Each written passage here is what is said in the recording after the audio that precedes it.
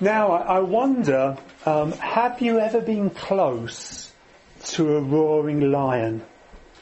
A good many years ago, Faith and I went to Whipsnade Zoo, and we stood next to the lion enclosure, and it was just before feeding time. And it was an awesome experience. The lions were roaring, and the noise they made, it wasn't just loud, but it made our bodies tremble. It made our heads spin. And you could literally feel the ground shaking. It was an amazing experience. Had those lions not have been locked up behind sturdy bars, then it would have been absolutely terrifying. Well, in our passage this evening, Peter tells us that as believers in Christ, we have an enemy. And he likens that enemy to a roaring lion. Now, before we look at what Peter has to say about this enemy, let's just remind ourselves of the context. We finished last time looking at verses 6 and 7, where Peter said, "Humble yourselves, therefore, under the mighty hand of God, so that at the proper time he may exalt you, casting all your anxieties on him, because he cares for you." Now that could give the impression that Peter was saying that we are to abdicate all personal responsibility and just leave everything to God. That there was a popular teaching some time ago. I don't think it's quite as common nowadays, but no doubt it still lingers in some circles. And that teaching really was summed up in the slogan, "Let go and let God." However, that notion really is debunked as soon as you look and see what Peter goes on to say. He begins verse 18 by giving a couple of exhortations which really are quite closely linked together. They're quite closely related. Firstly, he said, "Be sober-minded," or the NIV puts that as "be self-controlled." But the sense really is of being clear-headed, being clear-minded. It's the opposite of being sleepy or drowsy. And then the second exhortation he gives there is "be watchful," or the NIV puts that as "be alert." So the picture there really is of a soldier on sentry duty, keeping a lookout for danger. And you can see how the two are linked together, can't you? Because you can't be watchful and alert if you're sleepy, if you're drowsy. And so the exhortation is to be both sober-minded or self-controlled and watchful or alert. So the overall idea is that of being vigilant and being alert and on the lookout for danger.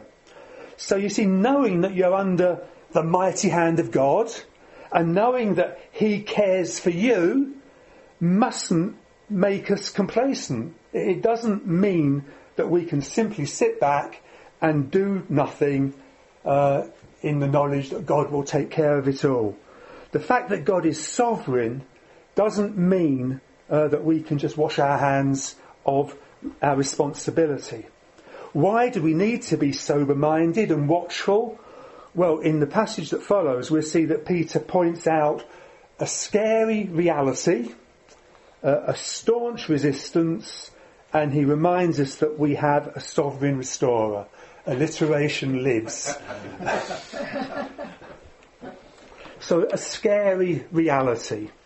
That scary reality is the fact that we have an adversary. We have an enemy. And we see that, as Peter says in verse 8, "Your adversary, the devil, prowls around like a roaring lion, seeking someone to devour." In those words, we see who our adversary is, we see what our adversary is like, and what our adversary intends. So who is our adversary? Well, Peter speaks of your adversary, the devil. Now, I've never been to Jersey, but apparently there's a blowhole on the Jersey coast known as the Devil's Hole. It's a natural crater in the solid cliff, and its name was coined in the 19th century because in 1851 a French boat was shipwrecked nearby, and the figurehead from that boat was washed into the hole and lodged there. It was washed in by the tide and it lodged there. And then a local sculptor came along and transformed that figurehead into a wooden devil, complete with horns, forked tail and a leering grin. And that is now something of a tourist attraction. And I'm sure that most of those who go to visit it, well, they'll laugh, they'll smile when they see this curious novelty, and then just dismiss the devil as being far-fetched, a fictional character, something to chuckle about and nothing more. And of course it's very easy, isn't it, to dismiss such a contrived depiction of the devil. But we need to be very clear that the devil is a real being. Peter would hardly exhort us to be watchful for an enemy that doesn't actually exist, would he? He wouldn't exhort us to be on the lookout for this strange cartoon-like character. The devil is real and he is a real enemy, and that's why Peter exhorts us to be on our guard, to be on the lookout for him. Now the Greek word that's been translated here as devil is diabolos, and that is the Greek translation of the Hebrew word Satan. So that's why we get the devil and Satan used interchangeably. Same person, just one's a translation of the Greek and one is a Hebrew word. The word devil occurs in the Bible 33 times, and Satan appears 49 times. So the Word of God certainly takes our adversary very seriously. The literal meaning of diabolos or Satan is slanderer or accuser, and he's consistently mentioned throughout the Word of God as the enemy of God and the enemy of God's people. As such, he's our adversary, and we need to take him seriously. We need to be on our guard against him. That's why Paul says in Ephesians 6:11, put on the whole armour of God. Why? That you may be able to stand against the schemes of the devil. So our adversary is the devil. He is real. We must take him seriously and we must guard against him. So having shown that our adversary is the devil, the next question that Peter answers is, what is our adversary like? Well, before we see what Peter specifically mentions here, I think we must recognise that the devil has many facets. There are many aspects of him and the way he works. Edward Reynolds, who I'm sure you've all heard of, he was actually the Bishop of Norwich in the 17th century. He made this comment, Satan has 3 titles in Scripture, setting forth his malignity against the Church of God. A dragon, to note his malice, a serpent, to note his subtlety, and a lion, to note his strength. Now, undoubtedly the devil is malicious, and undoubtedly the devil is subtle.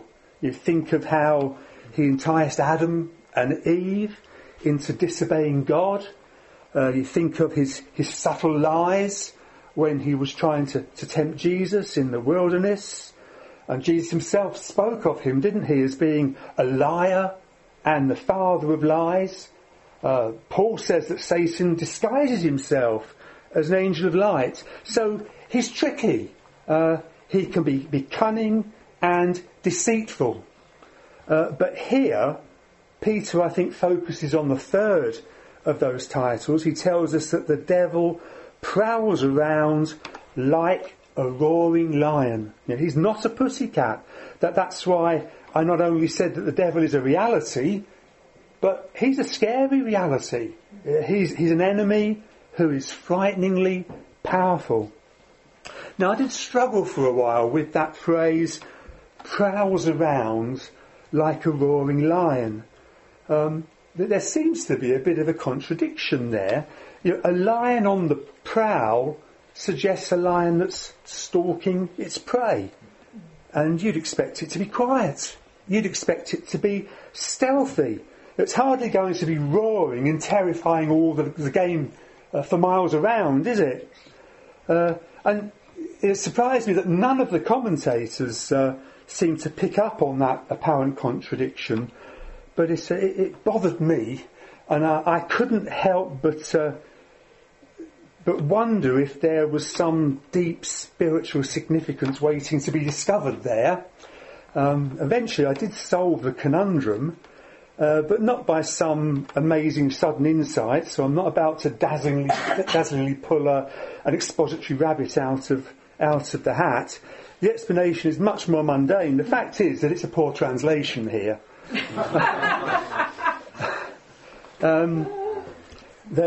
The words that are both the ESV and NIV, they've both translated as prowls, but the Greek word actually simply means walks. I suspect that because Peter goes on to speak of the devil seeking someone to devour, that the translators have read the idea of a prowling lion into the text instead of giving the literal translation. The New King James Version, which is a version that I'm not necessarily a great fan of, but it correctly says, your adversary the devil walks about like a roaring lion. So the picture that Peter has in mind here isn't of the devil stealthily stalking his prey. He certainly does that sometimes, but what Peter has in mind here is the idea of the devil strutting his stuff and parading his power. He's roaring to taunt and intimidate and terrify believers in Christ. How does Peter envisage the devil doing that? Well, I think he tells us in verse 9, where he goes on to say, knowing that the same kinds of suffering are being experienced by your brotherhood throughout the world. And then continuing in verse 10 he says, and after you have suffered a little while. So suffering has been a very prominent and recurrent theme, hasn't it, throughout the letter. And Peter is now suggesting that when believers suffer for the sake of Christ, it's because our adversary the devil is unleashing his power against them. So the devil is not only our adversary, he's a powerful adversary who can inflict suffering upon us. Now, you might be a bit confused. You might think to yourself, well, haven't we seen previously in the letter that God uses our suffering to refine us and to purify us? And now we're saying that the devil inflicts suffering upon us. Isn't there some sort of contradiction there? Well, no, remember that God is sovereign over everything, and that includes the devil. Yes, the devil does his worst and intends to harm us, but God is always in control, and God is always working out his good purposes, despite the devil's worst intentions, despite his wicked intentions. Think of Job. Satan inflicted terrible suffering upon Job, didn't he? But God was in control throughout, and God worked it all out for good. Or think of Paul's thorn in the flesh. That was from the devil. Peter described it as a messenger of Satan to harass me. Satan sent it, and his intention was to do Paul harm. And 3 times we're told Paul pleaded with the Lord to remove it, and yet he didn't. Well, was that because the Lord was unable to do so? Of course not. Was it because he was uncaring? Of course not. Well, was it that he couldn't be bothered? Well, of course not. No, he was overruling Satan's intentions and using Paul's thorn in the flesh to keep him from becoming conceited, to teach him to be content, and to trust in the power of Christ. So what the devil was doing to harm Paul, the Lord was using to build him up and strengthen him and maintain him. So having shown our adversary, the devil, to be powerful, the next question that Peter answers is, what does our adversary intend? Well, Peter goes on to tell us that our adversary, the devil, is seeking someone to devour. And this is where it gets really scary, isn't it? You know, this is a very graphic and powerful statement. His intention isn't merely to intimidate us or frighten us or cow us into submission. His aim is our destruction. He's seeking to devour us. And that's a chilling thought. Not only do we have a powerful enemy, we have an enemy who's intent on our destruction. That's the scary reality that confronts us. And I wonder how seriously we take that. You know, I'm absolutely certain that none of us fall for the laughable caricature of the devil with horns and forked tail and giant toasting fork. Now, I'm sure we all accept that he's real. We all believe him to really exist. We all agree that he's our enemy. But do we perhaps tend to view him as, well, perhaps a bit of an irritant in our lives? You know, a minor problem. But we need to recognise how powerful and dangerous and malicious he is. Well, against that background, Peter goes on to encourage a staunch resistance. Begins verse 9 by saying, resist him, firm in your faith. See, we're not merely to be watchful. We're not merely to be on the lookout for our adversary, the devil. We're to be watchful in order to do something when we detect him. There's little point in soldiers on sentry duty standing guard if when they see the enemy coming they just sort of stand aside and open the gates and say, this way, sirs. No, they're on the lookout so that they can repel the enemy when they spot them coming. And so we see that Peter goes on to tell us to resist him. And that's a daunting prospect, isn't it? How are we to go about resisting the devil, who's like a roaring lion and is seeking to devour us? You like the title of the Manic Street Preachers album. It's very tempting to conclude, resistance is futile. You know, in our own strength it is, isn't it? Oh, we can attempt to resist the devil, but we can't possibly hope to prevail. You know, we're not stronger than the devil. We're not more cunning than the devil. How can we expect to succeed in resisting him? Well, Peter goes on to tell us the manner of this resistance by saying you resist by being firm in your faith. You notice he doesn't speak of being firm in faith. He's not saying have a positive, optimistic outlook and hope for the best. And neither is he speaking of being firm in the faith. You know, he's not saying that you need to be well grounded in Christian doctrine, be a theological encyclopedia, and that will enable you to prevail against the devil. No, he says to resist the devil by being firm in your faith. That is your personal trust in what God has promised and in what he has accomplished through the work of Christ. You're not strong enough to overcome the devil's power, but you are to firmly believe that your loving Heavenly Father, who cares for you, is strong enough to overcome the devil's power for you. Now, James also speaks of resisting the devil. Cue for a song, is it coming? No, maybe not.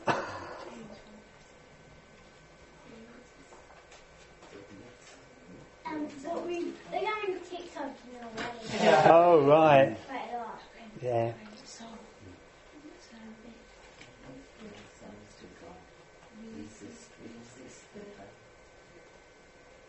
Yeah, I'm going to quote James 4 verse 7, and Chris was saying at the beginning that there is this verse has been put to a tune that Calvin and Lewis know, but they've gone shy. Never mind.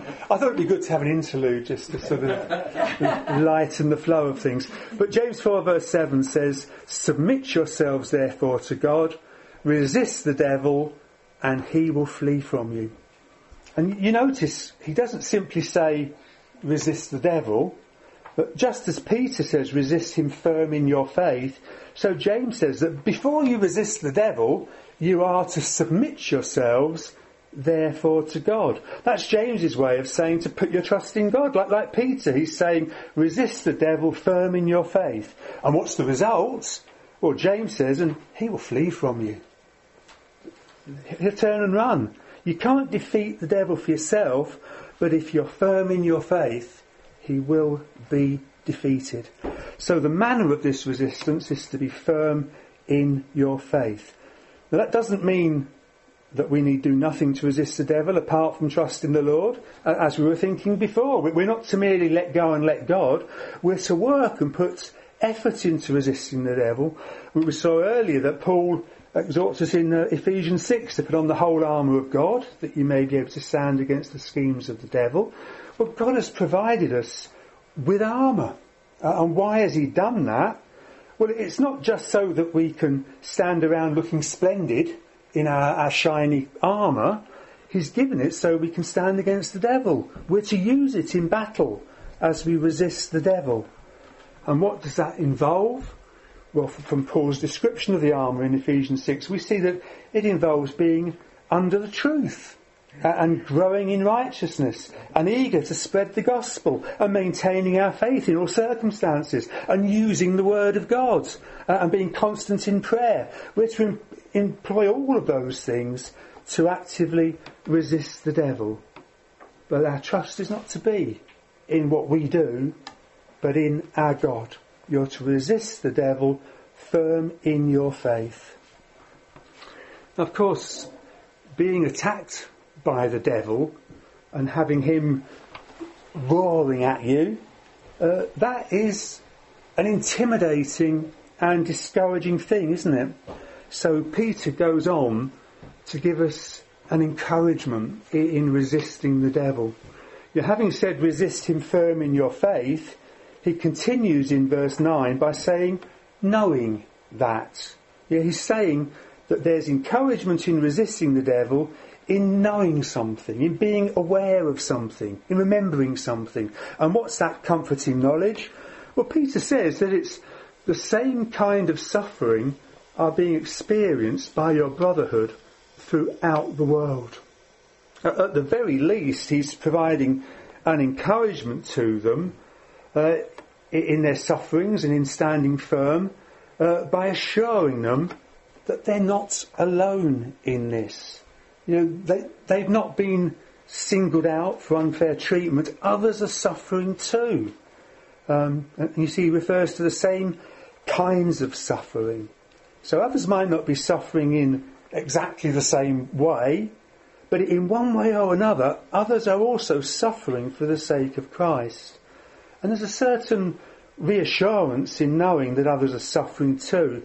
It helps to know that you're not the only one. It helps to know that you're not alone. It helps to know that we're in it together. But there's much more to it than that. The encouragement is not simply that there are others who are also experiencing suffering, but that those others are your brotherhood throughout the world. It's not that there are simply lots of individuals who are suffering and are each expected to resist on their own. We're part of a brotherhood, and that brotherhood extends throughout the world. The devil is the enemy of all of our brothers and sisters in Christ throughout the whole world. He roars at all of us, and we're all to resist him together. We're not only to resist the devil, but we're to be united with our brothers and sisters in Christ in resisting the devil. So we're to resist the devil, firm in our faith, united against him with our brothers and sisters in Christ. But our ultimate encouragement is that we have a sovereign restorer. See, Peter continues in verses 10 to 11 by saying, "And after you have suffered a little while, the God of all grace, who has called you to his eternal glory in Christ, will himself restore, confirm, strengthen and establish you. To him be the dominion for ever and ever. Amen." Here Peter tells us that the suffering that our adversary, the devil, inflicts is only for a little while. Now, at the time, it might feel as though it's lasting for a long time. It might be a lifetime. It might feel as though it's never ending. But in real terms, in eternal sense, in the perspective of eternity, it's a little while. It's going to end because ultimately the devil is going to be defeated by our sovereign restorer. Peter describes him in verses 10 to 11, and we're told who he is, what he's done, what he'll do, and we're assured of his sovereign power. So, who is our sovereign restorer? Peter describes him here as the God of all grace. Yeah, he's none other than the one true living God. And of course all sorts of things are true of God. He has many attributes. Just look at the theological tomes on the attributes of God. Many attributes belong to him. But Peter is here emphasising the fact that he's the God of all grace. He's gracious. He deals with us graciously.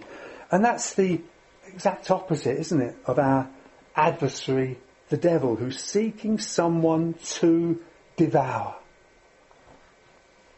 How much more wonderful is the thought of being dealt with graciously. What a contrast between being devoured and being dealt with graciously. He's the God of all grace.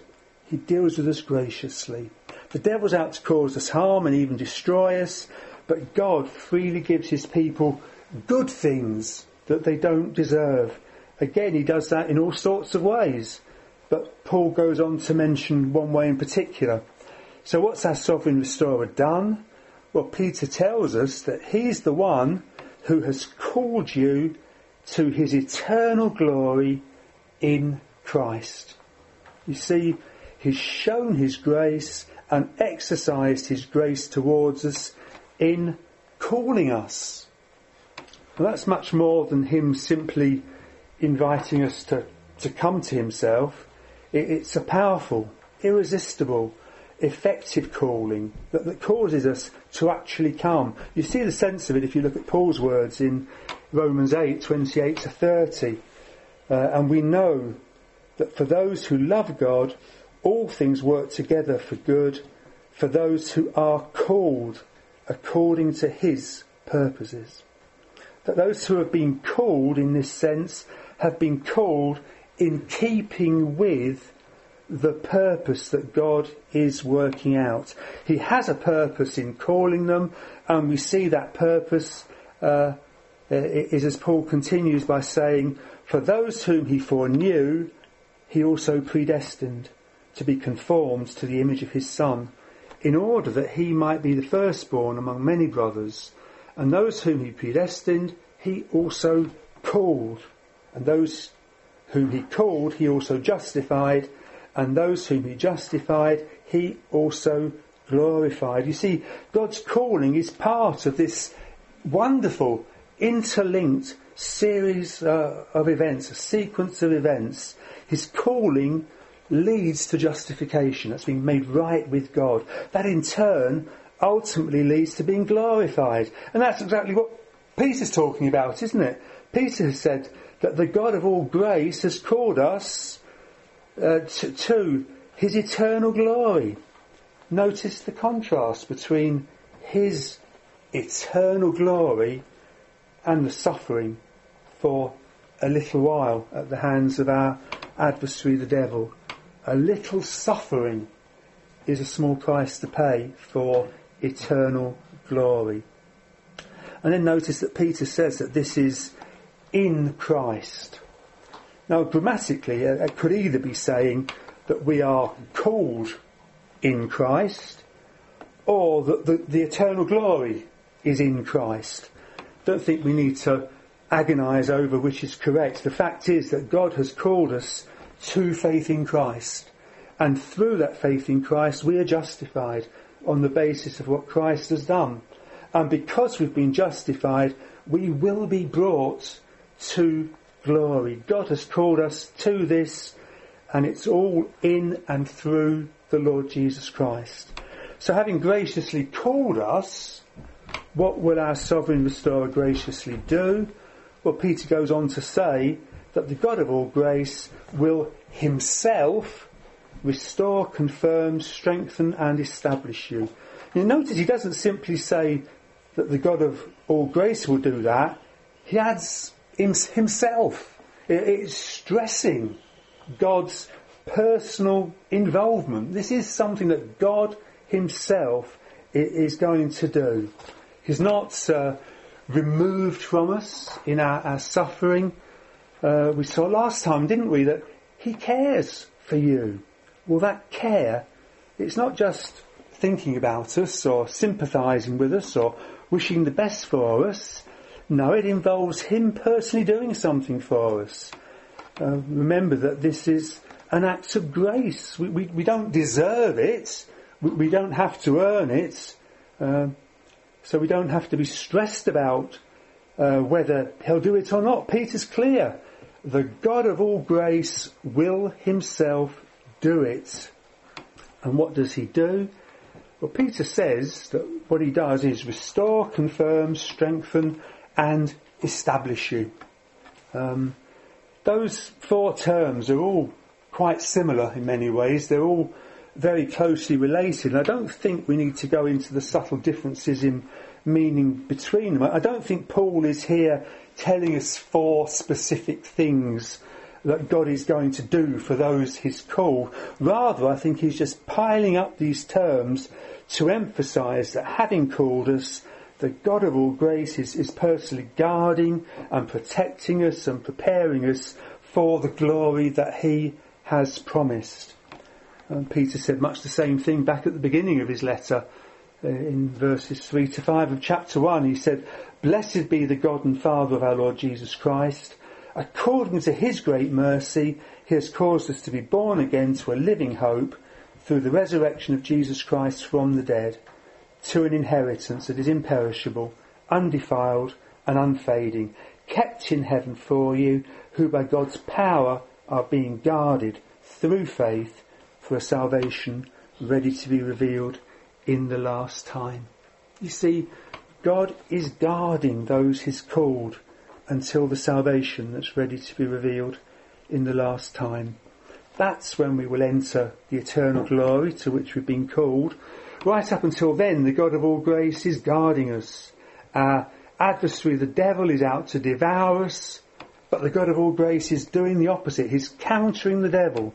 He's there to restore, confirm, strengthen and establish. We rest in the knowledge that we're those who by God's power are being guarded. You're like a roaring lion. A roaring lion, the devil is strong and intimidating, but he's no match for the power of God, is he? So the last thing we see in the passage is that Peter assures us of God's sovereign power by saying, "To him be the dominion forever and ever." God's power is so great that it gives him dominion. He's not only powerful, he's dominant. He overpowers everyone, everything. He's all powerful. In the history of the world, there have been various dominant powers, haven't there? Nations have risen and fallen, empires have grown and collapsed. They seem to be insuperable powers, and at the time people couldn't imagine anything other than them continuing to dominate. But they always fall in the end, don't they? Or to bring it down to another level, last year was the World Cup. And going into the World Cup, Germany began as reigning champions. That they were the dominant power, strongly fancied to win it again. And yet they were very quickly knocked out. They weren't dominant anymore. Their dominion came to an end. And now, of course, we've got the Cricket World Cup starting this week. And England go into that as the dominant force in one-day cricket. And they are strongly tipped to win it. And then, of course, they had a warm-up match against Australia yesterday and lost. So it looks as though England's dominion might be over before the competition's even started. But it doesn't matter what sphere you look at. The dominant powers always come to an end, don't they? They don't last forever. But you see, God's dominion is forever and ever. The response of faith to God's dominion being forever and ever is surely, as Peter says, hearty amen. We trust in God's never-ending almighty power. So we have an adversary who is like a roaring lion and is out to devour us and inflict suffering upon us. But rather than being intimidated by him, we are to resist him, firm in our faith. That means trusting in the God of all grace who has called us to his glory in Christ. He has dominion forever and ever and will guard us until we're finally brought to glory. In the battle between the roaring lion and the God of all grace, there's only one winner. So let us trust in him. Let us remain firm in our faith. I just want to close by really reading the words that John Piper used at the end of his sermon when he preached on this passage. He said, "So when Satan roars with his suffering in your face and threatens to devour you, say the God of all grace has called me to his eternal glory in Christ. And after I have suffered a little while from your claws and fangs, he will perfect and confirm and strengthen and establish me. He is a God of all grace. He is a God of absolute dominion. You can maul me, you can even kill me, but you cannot devour me. He has called me to glory, and he will get me to glory." Well, may we be encouraged by those words